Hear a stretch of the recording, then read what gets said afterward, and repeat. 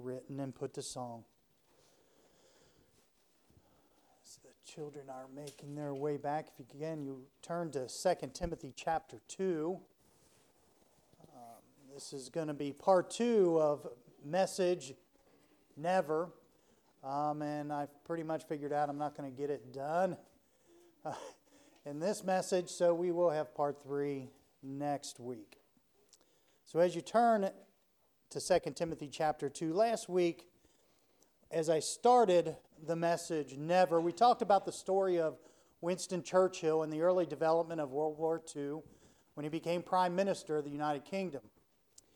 Winston hated Hitler and his ideologies well before his appointment to Prime Minister, and Hitler hated Winston as well.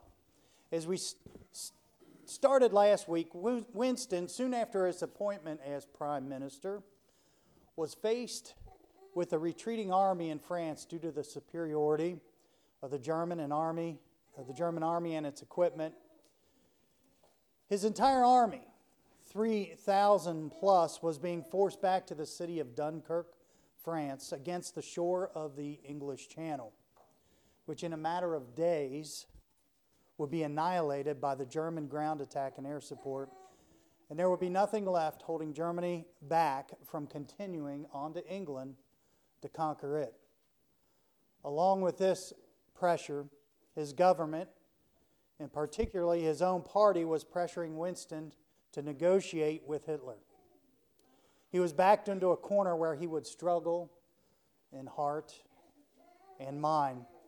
Without the support of his government and the lives of 300,000 men at stake, the only logical way out seemed to be to give in to Hitler and negotiate terms of peace, but that would surely come at the cost of his country's sovereignty.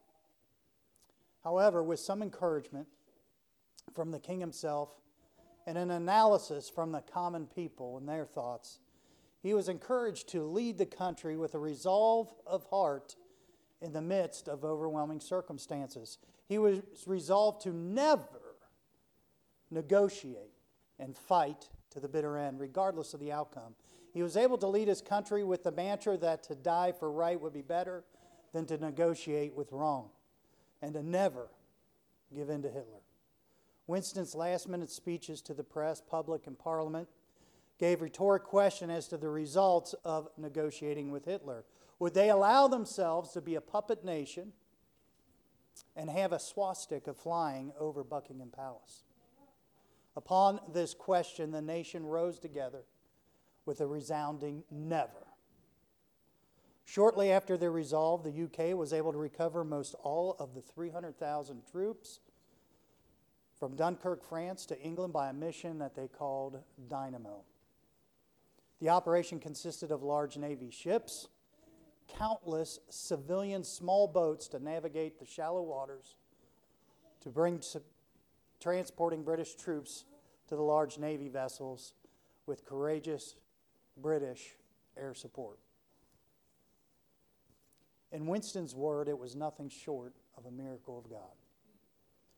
It took 5 years of battle, though, before the Allies claimed victory. But we must remember that under those extreme circumstances and loss of hope, they were just one small moment away of giving in. It was tight. One little spot where he was tempted to give in. I cannot imagine what this world would look like if he had. President Zelensky of the Ukraine has taken a similar stand against Russia's Putin to never give in, no matter how big, powerful, and ugly they are. They are fighting back valiantly. Our nation, churches, and our families are being backed into a similar corner to continue in right or compromise with the wrong who seeks dominion and domination and control of us. Like the people of England in World War II, or like Ukraine, we must choose to battle. For how long? Let me give you the words of Winston Churchill. He stated, "Success is not final. Failure is not fatal. It is the courage to continue that counts. Now, unlike World War II, where the battle was obvious and the fronts defined, our country, our churches, and our families are being taken over by an invisible enemy. Let me quote Ephesians 6:12, "For we wrestle not against flesh and blood, but against principalities, against powers, against the rulers of darkness of this world, against spiritual wickedness in high places." The prince and power of this world achieves the conquering of souls through subtle compromise. With that thought in mind, we've been looking at Paul's address to Timothy of how he is to battle. We find this charge in 2 Timothy chapter 2. And keeping true to the theme and title of the message, we are creating a list of nevers to prevent Satan's takeovers. As we travel through this preaching, we may discover areas where the enemy has already taken over in our lives, in our families, in our churches, in our country. I encourage us to take back that ground according to 2 Corinthians 10:4. "For our weapons of our warfare are not carnal, but mighty through God to the pulling down of strongholds." Let's pray. Father, as we continue this message, never, may we pay clear attention to what's packed full in the second chapter of 2 Timothy. And Father, may we take heed. Now, we know that this was written by Paul to Timothy, but it's for us as well. Anybody who wants to be in God's army and to be a part of Him should take heed to these points as well. Now we ask that you'd speak to us as only you can through your Holy Spirit, for we ask it in Jesus' name. Amen. Last week, I'm going to go over, we went over 7 verses of 2 Timothy chapter 2, and we came up with 7 nevers. Verse 1 was never to forget who you belong to. You are a child of God. You have God on your side, and victory has already been won, folks, through Christ. Also in verse 1, number 2, never battle in the power of the law, but rather by grace and the power of God.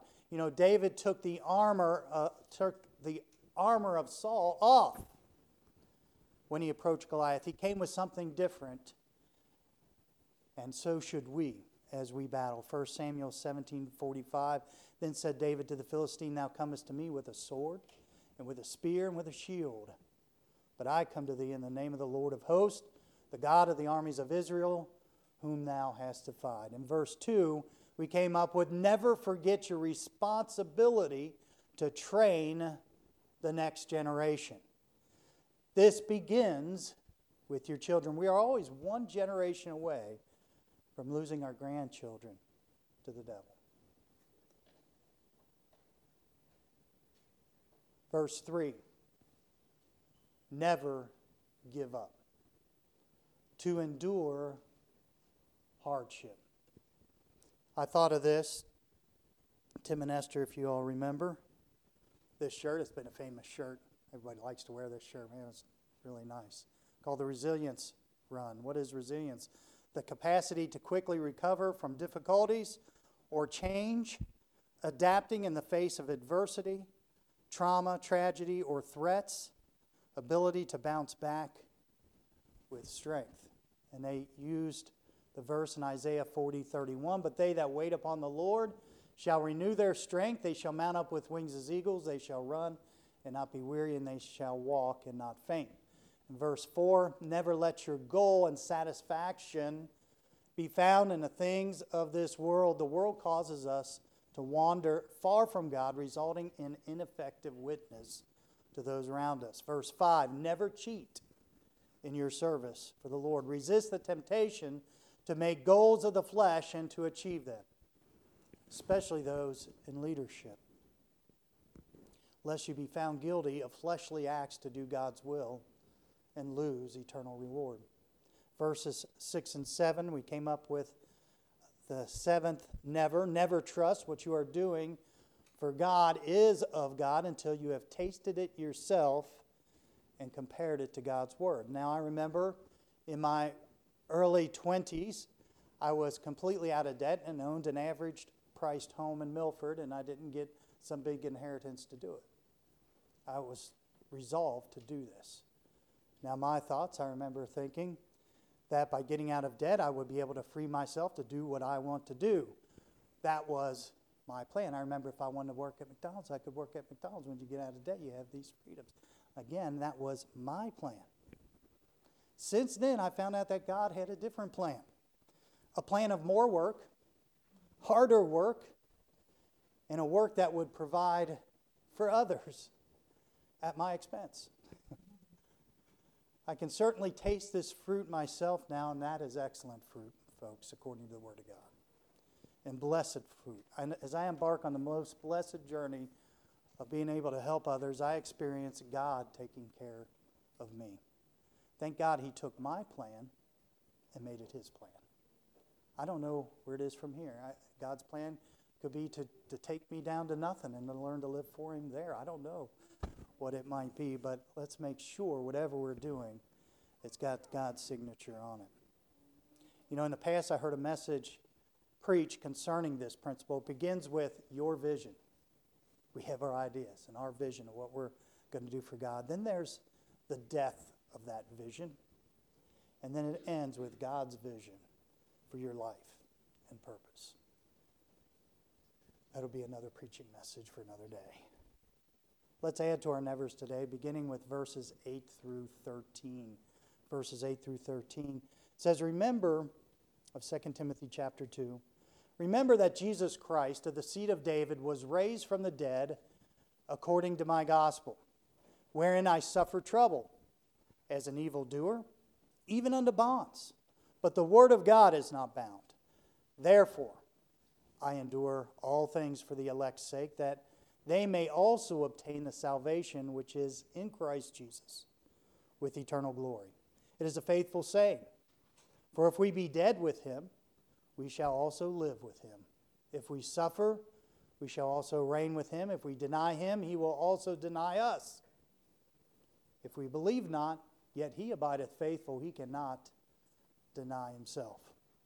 These verses here all have to do with establishing who Jesus is and where you stand with Jesus. From these verses, we are employed to never forget to refresh our standing with the Lord. Turn to Revelation chapter 2. Revelation chapter 2. If you're familiar with your Bible, it's an address to the churches in the book of Revelation. Revelation chapter 2, beginning in verse 1. Unto the angel of the church of Ephesus write, these things saith he that holdeth the 7 stars in his right hand, who walketh in the midst of the 7 golden candlesticks. I know thy works, and thy labor, and thy patience, and how thou canst not bear them which are evil, and thou hast tried them which say they are apostles, and are not, and hast found them liars, and hast borne, and hast patience, and for my name's sake has labored, and has not fainted. And then it says this, nevertheless, I have somewhat against thee, because thou hast left thy first love. Remember, therefore, from whence thou art fallen, and repent, and do the first works. Or else I will come unto thee quickly, and will remove thy candlestick out of his place, except thou repent. A church who did so many good things left their very heart motive for doing them, for the love of Christ. Appreciate what Brother Mike's been saying. This is how we ought to do things. You need to listen. You need to listen closely to this, because this is where it's at. I am finding that when I try to witness out of duty, it becomes a job. It becomes a dread. It becomes a chore. When I witness for the love of, the pleasure of, and the privilege of it, it becomes a passion. You need to practice this. Our flesh wants to put it in some kind of form, but it ought to just come out of a love for Christ and a love for people who He has a love for, who He died for, and to begin to engage in some conversation with people. What is the difference between work and play? It is not the object, it is the attitude of heart. After all, many of us exert much more energy in our play than we do at our work. We're getting a softball league, and a couple hours I'll be playing, boy, I'll be giving a whole week's worth of energy at it. Work I have to do, play is what I want to do. We need to get to that point. That's what we want to do. And then it comes easy. He said his burden's easy. That's where it's at, folks. The church of Ephesus made serving the Lord a job. They labored and did not faint. They did good. Though they accomplished many things, they lost the most important thing, their reason for doing it and the passion that comes only from a love for Christ. God gives us some things to do to keep our heart motives afresh for Christ. Luke 22:19, you don't need to go there. And he took bread and gave thanks and brake it, gave it unto them, saying, "This is my body, which is given for you. This do in remembrance of me." This is an important act that we do as a church to remember. I also think it's a good to give testimony to your salvation and his working in your life. When the going gets tough, remember, Paul was in prison. He was in bonds. When the going gets tough, really tough, you need to be able to state your standing and refresh your purpose. Paul was a prisoner of the enemy, but he was wise to state his standing, and he was wise to recall his purpose for preaching. And he was wise to claim victory because though he was bound, he said the word of God cannot be bound. I have no problem with somebody testifying at church, even if God moves in your heart and so somebody stops and says, I just want to give a testimony. God burns in your heart for that, and he should be. I'm more than willing to stop everything and to hear. And it'll bless others if it comes from the right heart as God's working out of your life. Paul in these verses gives some credentials for salvation for us to consider. Do you believe that Jesus Christ was raised from the dead? As Jesus died, so have you died to yourself, to your old self. Do you now live a new life in accordance with God's word? Do you suffer persecution for identifying with Christ? Do you endure these troubles that you might win souls for Jesus? Or do you deny him by a secret Christian life? Or perhaps, and here, are you even saved? If not saved, seek to be saved today. Let's look at verse 14 for another never. It says, of these things put them in remembrance, charging them before the Lord, that they strive not about words to no profit, but to the subverting of the hearers. Here is something added that we should never do as a born-again believer. When we clearly establish our relationship, correct language should follow. We should never engage in useless, empty talk for the mere purpose of talk. Now, that's a hard one, folks, because that's the way the world works. We talk a lot about nothings. But realize this. Useless, small talk that does not lead to spiritual challenge, it makes the lost comfortable in their state of unbelief. So when we go down and we kick up a conversation and we just have this happy little conversation of a bunch of empty things of this temporal world, that feels more and more normal to them, and they feel more and more comfortable with it. We need to start probing around. I didn't get a chance to talk with Lauren at the home. Continue to pray about that, but Patty introduced me to Russell, and she brings me over to him and says, Russell, we're having Bible study here. Tim, you could talk to him. Well, she knows. I know. Russell don't want to have anything to do with God. So began to talk to him, but with the mind of, this is God's business. He can do what he wants to do. God gives him the right to do that. But I did it trying somehow, some way to bring it into a spiritual conversation. He just wouldn't let me. I said some things, but they weren't received, and he moved on to tell me about all his life and his accomplishments and things. I'll go back to him. But it's caused me to think, how? I got to get an angle in here. That's my purpose is to get words that will profit him, that he could be led to the Lord. So I'm thinking, at least in my ways, and this is what Wednesday nights are about. We're trying to encourage each other to get involved in people's lives, to probe around and poke around, and get them a little uncomfortable. It's good for them to be uncomfortable. Let's not let them be uncomfortable. What is subverting? It comes from the Greek word katastrophe. Boy, it sounds familiar, don't it? It's from a word which means an overturn or catastrophe. That's where we get our word from. Demolition. Figuratively, apostasy. To overthrow, subverting. It means to turn upside down, to upset or overthrow. I believe that gives us the incentive. This is what God's telling us to do, folks. Is not to get lost into words of no profit, but to get into some real conversations and to learn what the enemy's lies are and be able to combat them, perhaps if they really want to be drawn to the truth.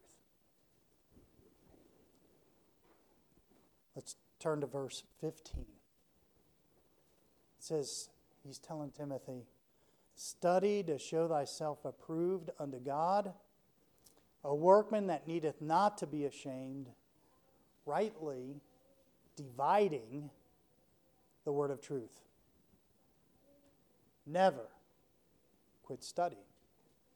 Never quit reading.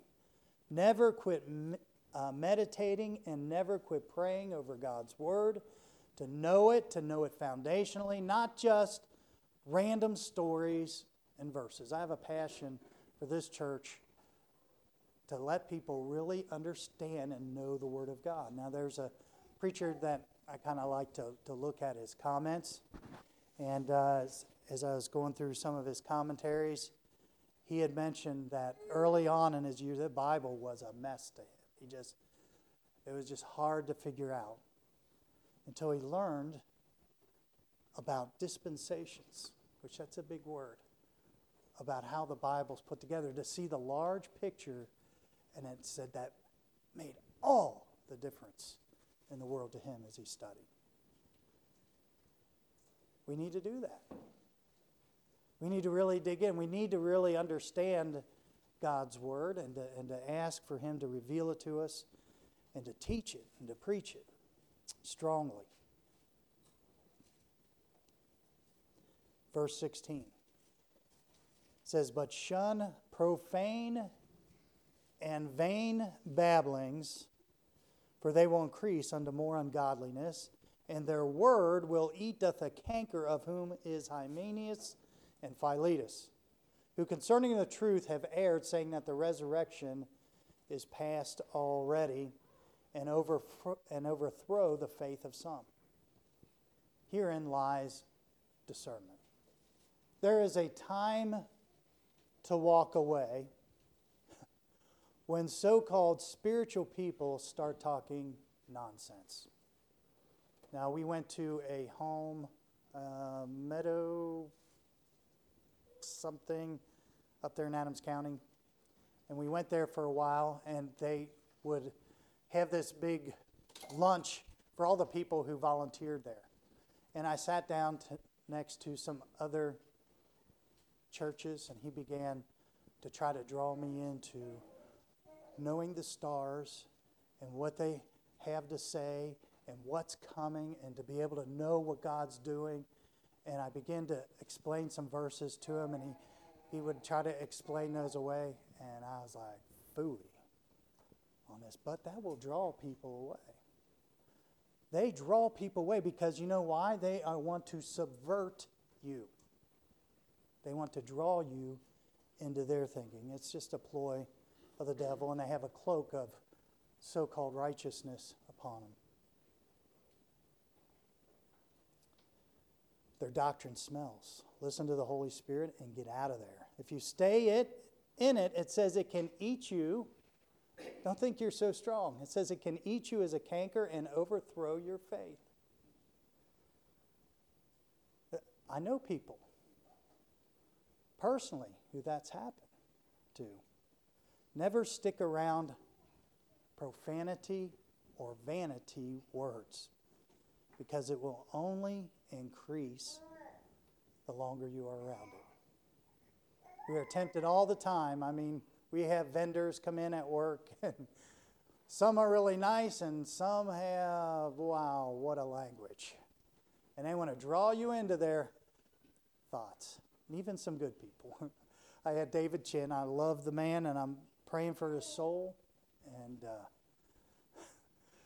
the other day he came in, and he just started talking like the world, and I just didn't say anything. And he's wise enough, man. He figured that was the wrong thing to say.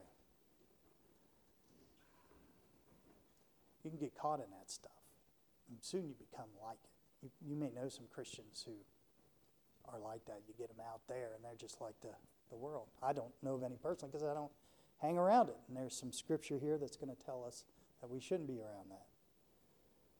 Verse 19. Nevertheless, the foundation of God standeth sure.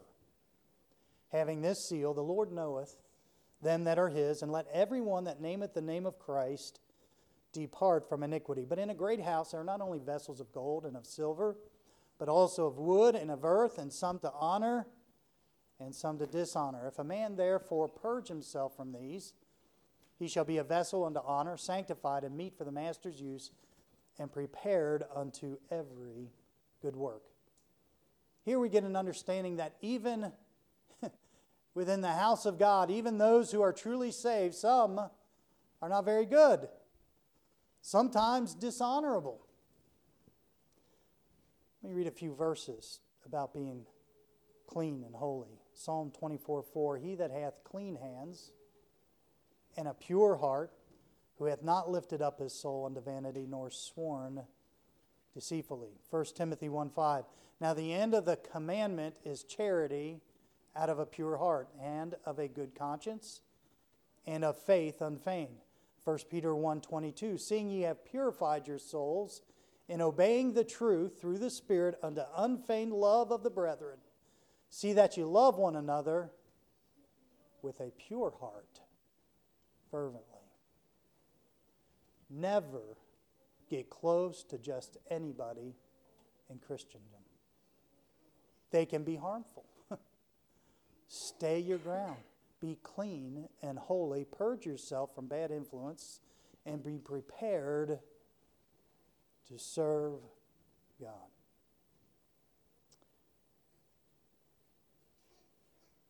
And I think I'm going to end right there, and I'll finish the message next week. As the pianist comes, with heads bowed and eyes closed, the message continues and will continue next week to be established in your walk for God. To do what it takes. And the thought of Winston Churchill and of World War II and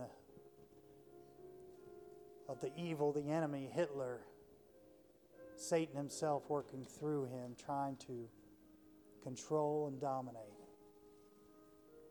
Sometimes it feels like he's got his foot on our lives. We should say never. We should say never to a lot of things in our life.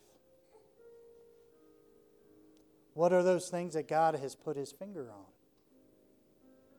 in your life?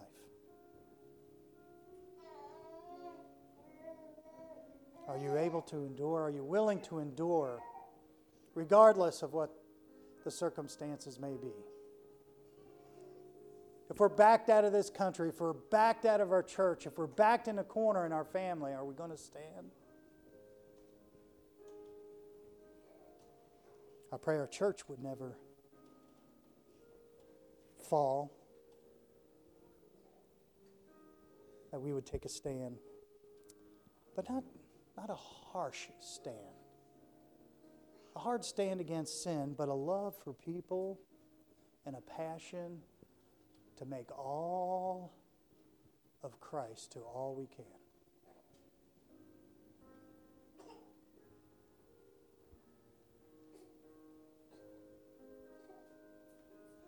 Things that are higher, these have allured my sight. I will hasten to Him.